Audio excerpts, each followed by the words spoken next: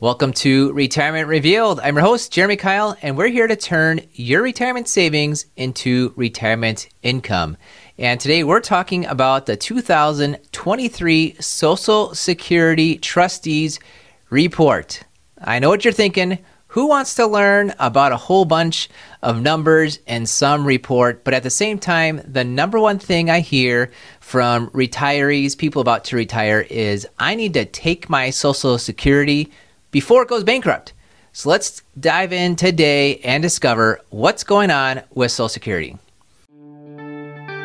This is Retirement Revealed, where Jeremy Kyle and his guests guide you towards making smarter retirement, investment, and tax planning decisions.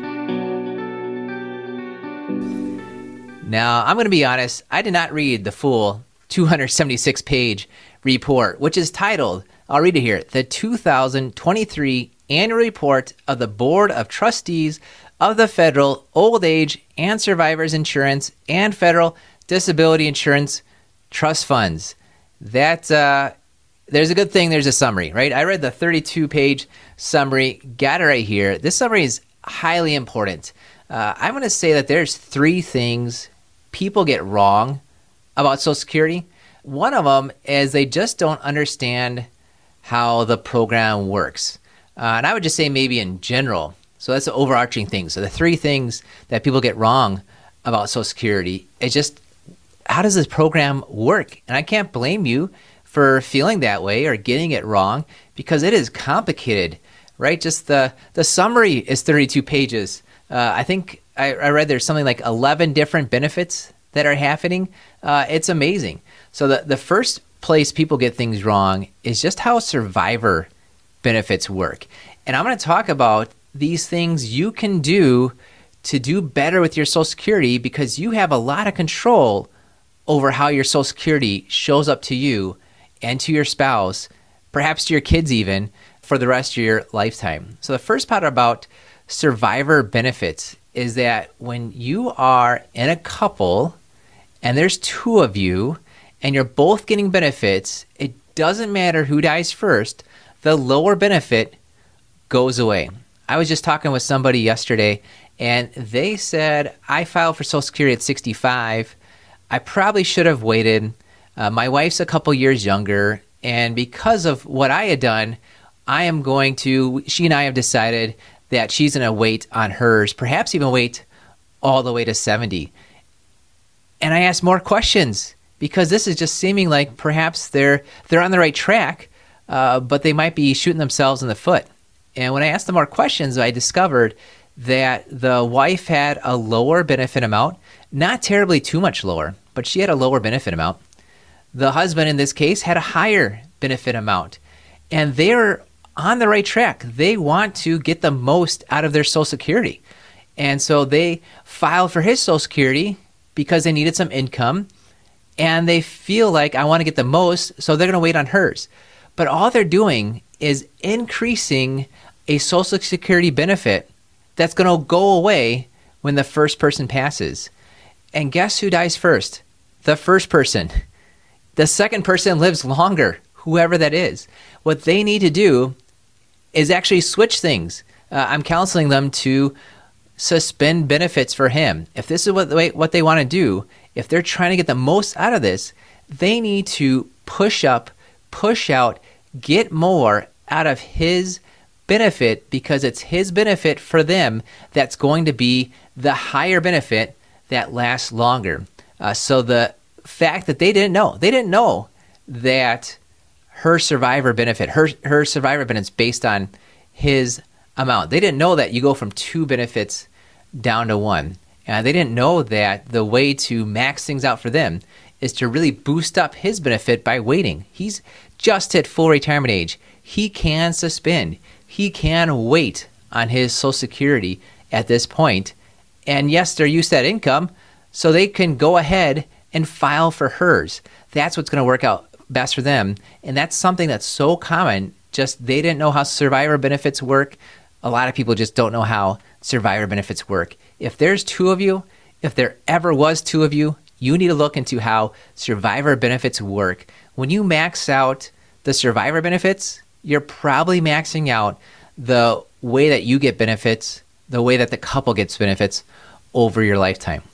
Now, the second problem that people run into is they feel like Social Security is going bankrupt. They've heard that the Social Security Trust Fund is running out of money. It's going to zero in the year 2033, 10 years away. And that's right. That is absolutely right. But that's the trust fund.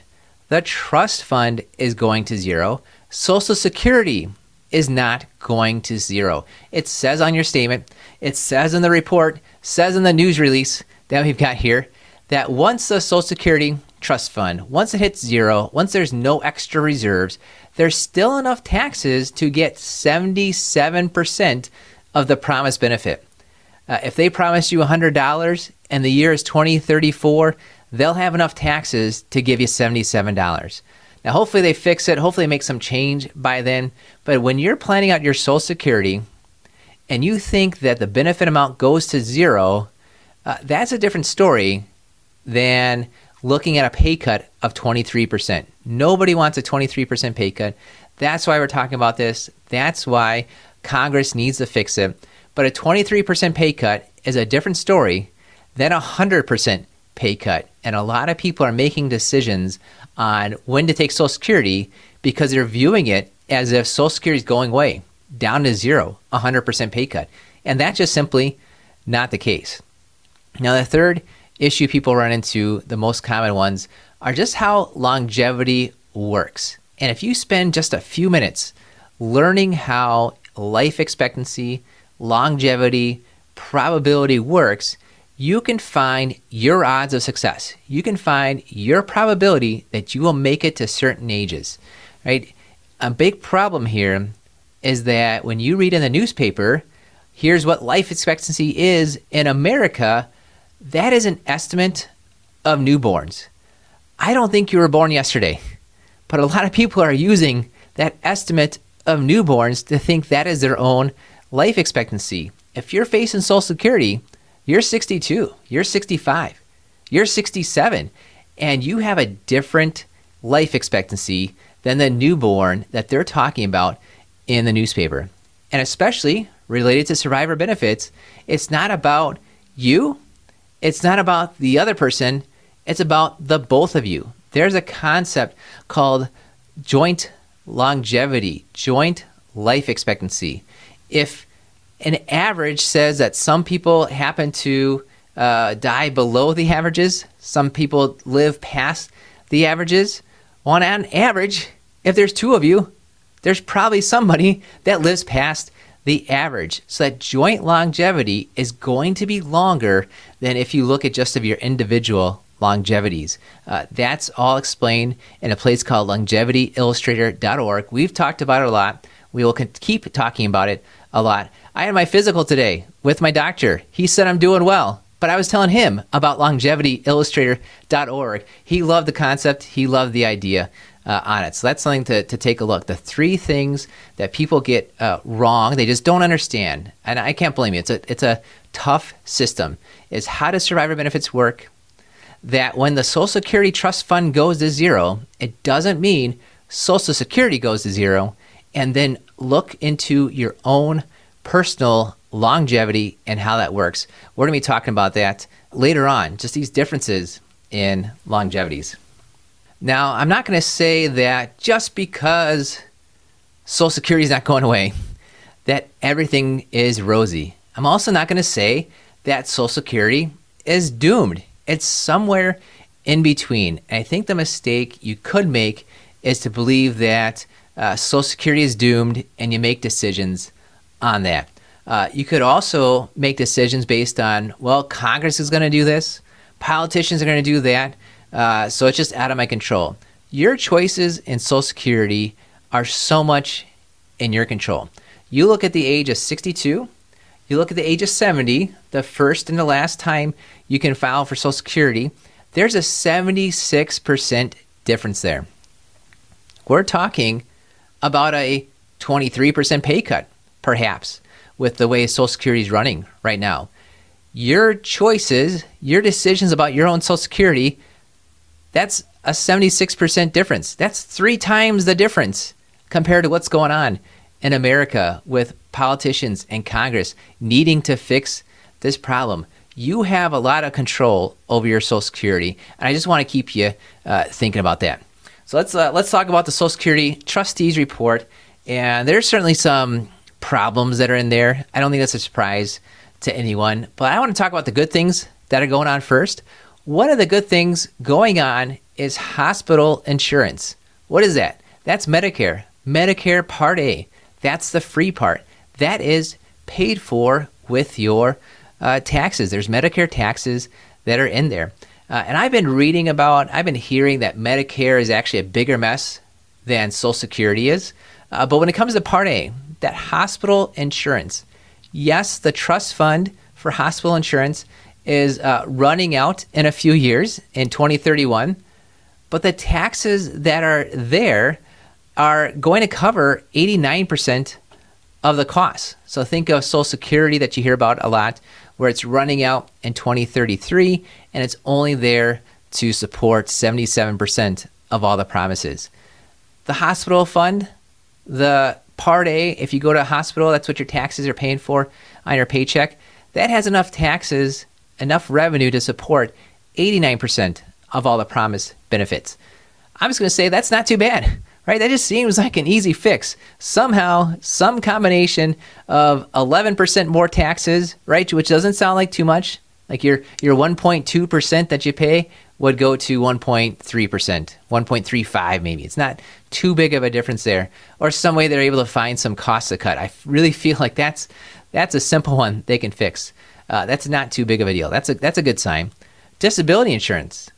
There are something like 9 million people on Social Security disability getting payments right now as we speak, and it is 100% funded. You don't have to worry about the running out of money in the Social Security disability insurance program. It says officially that it's not going to run out in the next 75 years.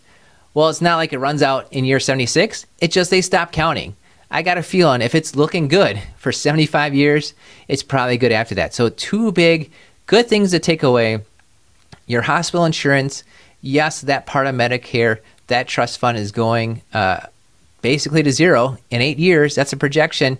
At the same time, there's probably enough taxes and cost cutting, some way to figure that one out. And disability insurance, that is 100% funded. So let's talk about the bad parts. The bad parts, two big ones, is your Social Security Retirement and Survivors Trust Fund. That is running out in the year 2033. And then there's only 77% of the projected benefits that could be covered by the taxes. They've got to make a change. It's not fun to have a 23% pay cut. But do remember, when you're planning out how you go about with Social Security, it's not a 100% pay cut. It's not going to zero. There's enough taxes to pay you 77% of what they're promising. And you would think it's a simple math problem. I've always kind of thought it's a simple math problem. And if we're just looking at the tax side of it, they put that right in there. Basically, the costs are about 14% to 18% in the future of if Americans are making $100,000 on average, right? Let's just go with some average numbers. $100,000 that they're making. The cost for Social Security for that part of it right now is maybe about $14,000 per person. It's going up to $18,000. But the cost, the money coming in, is kind of flat at 13%, at $13,000 on your $100,000 salary there. There's a difference. And you think, hey, let's just fix it. Well, that's a 4 percentage point difference in taxes.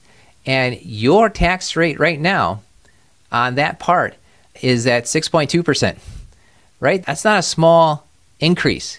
Adding on 4 percentage points more is a big increase. So you probably shouldn't at least just fix Social Security by raising the taxes.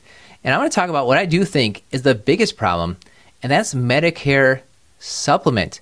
Now, the report, the trustees report here, they're just saying, how is Social Security doing? And Social Security, when it comes to Medicare and supplements like the Part B, the D, the C, Advantage, actually looks good on paper. for Social Security because there's no Social Security taxes that are coming in to pay for it. It's all being paid for by the federal government mostly. That's 75% of it. Some of it is your premium costs. A small amount is from the states kind of kicking in to help out. These are just general revenue taxes that are paying for this. So the people that are kind of accounting for it and saying, hey, there's a problem, let's fix this, the Social Security trustees, they look at it and say, well, Medicare's fine. As long as the federal government, with their general revenue, as long as their taxes are there to pay for it, then all those Medicare supplements are fine. And I tell you, if you're not to 65 yet, you will be spending a lot more time using your Medicare supplements than you will that hospital insurance. Thankfully, hopefully, you don't go in the hospital every year, but you're talking to your doctor, you're getting prescription drug costs. These things are happening year in, year out. And I think a big problem there is the fact that the general revenue taxes are paying for it means it's not transparent. You can see your Medicare costs. You can see your Social Security taxes. You can tell that there is a 1.45% cost for Medicare to you and a 1.45% cost for Medicare to your employer. But that's only the hospital insurance. That's ignoring all the Medicare supplements. And even that needs a little bit of help. That hospital insurance needs a little bit of help, right? I added this up. You need to go from about 2.9% total to 3.5% for the total cost, but that's none of it goes to the supplemental insurance.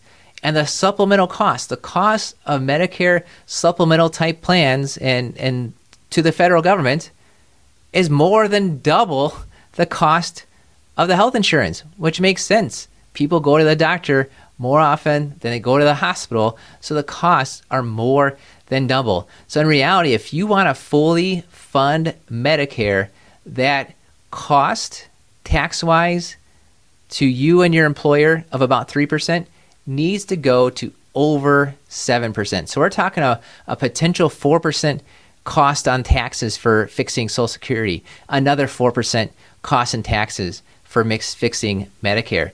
This is a big deal. And I don't think that actually just raising taxes is going to solve the problem. Here's another problem that's there. Reading the report, I read this last year and noticed it, and it's in there again. There are supposed to be 2 public trustees just nominated by the president, kind of representing us, right? We the people. There's supposed to be 2 of them, and there hasn't been since July of 2015. Basically, there's been 8 years of nobody advocating within Social Security for the retiree, for the people paying taxes. That's just a shame. I'm going to suggest Dr. Larry Kotlikoff probably ought to be one of them. He was on our podcast earlier. He probably knows more about Social Security and how to fix things than anyone in this country. So I got a feeling if we can get somebody like him as the public trustee advocating for us, coming up with ideas and solutions, we'll be on the right track. It's Jeremy Kyle here, and I know you're listening to the Retirement Revealed podcast because you want to learn more about making great retirement decisions. I've created a free video course for you to do just that. Head over to 5stepretirementplan.com and sign up to receive this video training right in your email inbox. We broke down our 5-step retirement plan into bite-sized videos so you can get started on the retirement, investment, and tax planning you need to create a consistent retirement income. Go to 5stepretirementplan.com, use the number or spell it out. You'll get there either way. 5stepretirementplan.com. Thanks for listening, and now for the rest of the show. I got a few more good things for you about Social Security. I don't want this all to be doom and gloom. One of them, and they did the math here, is it's a $1 trillion program, right? There's $1 trillion coming in, $1 trillion going out.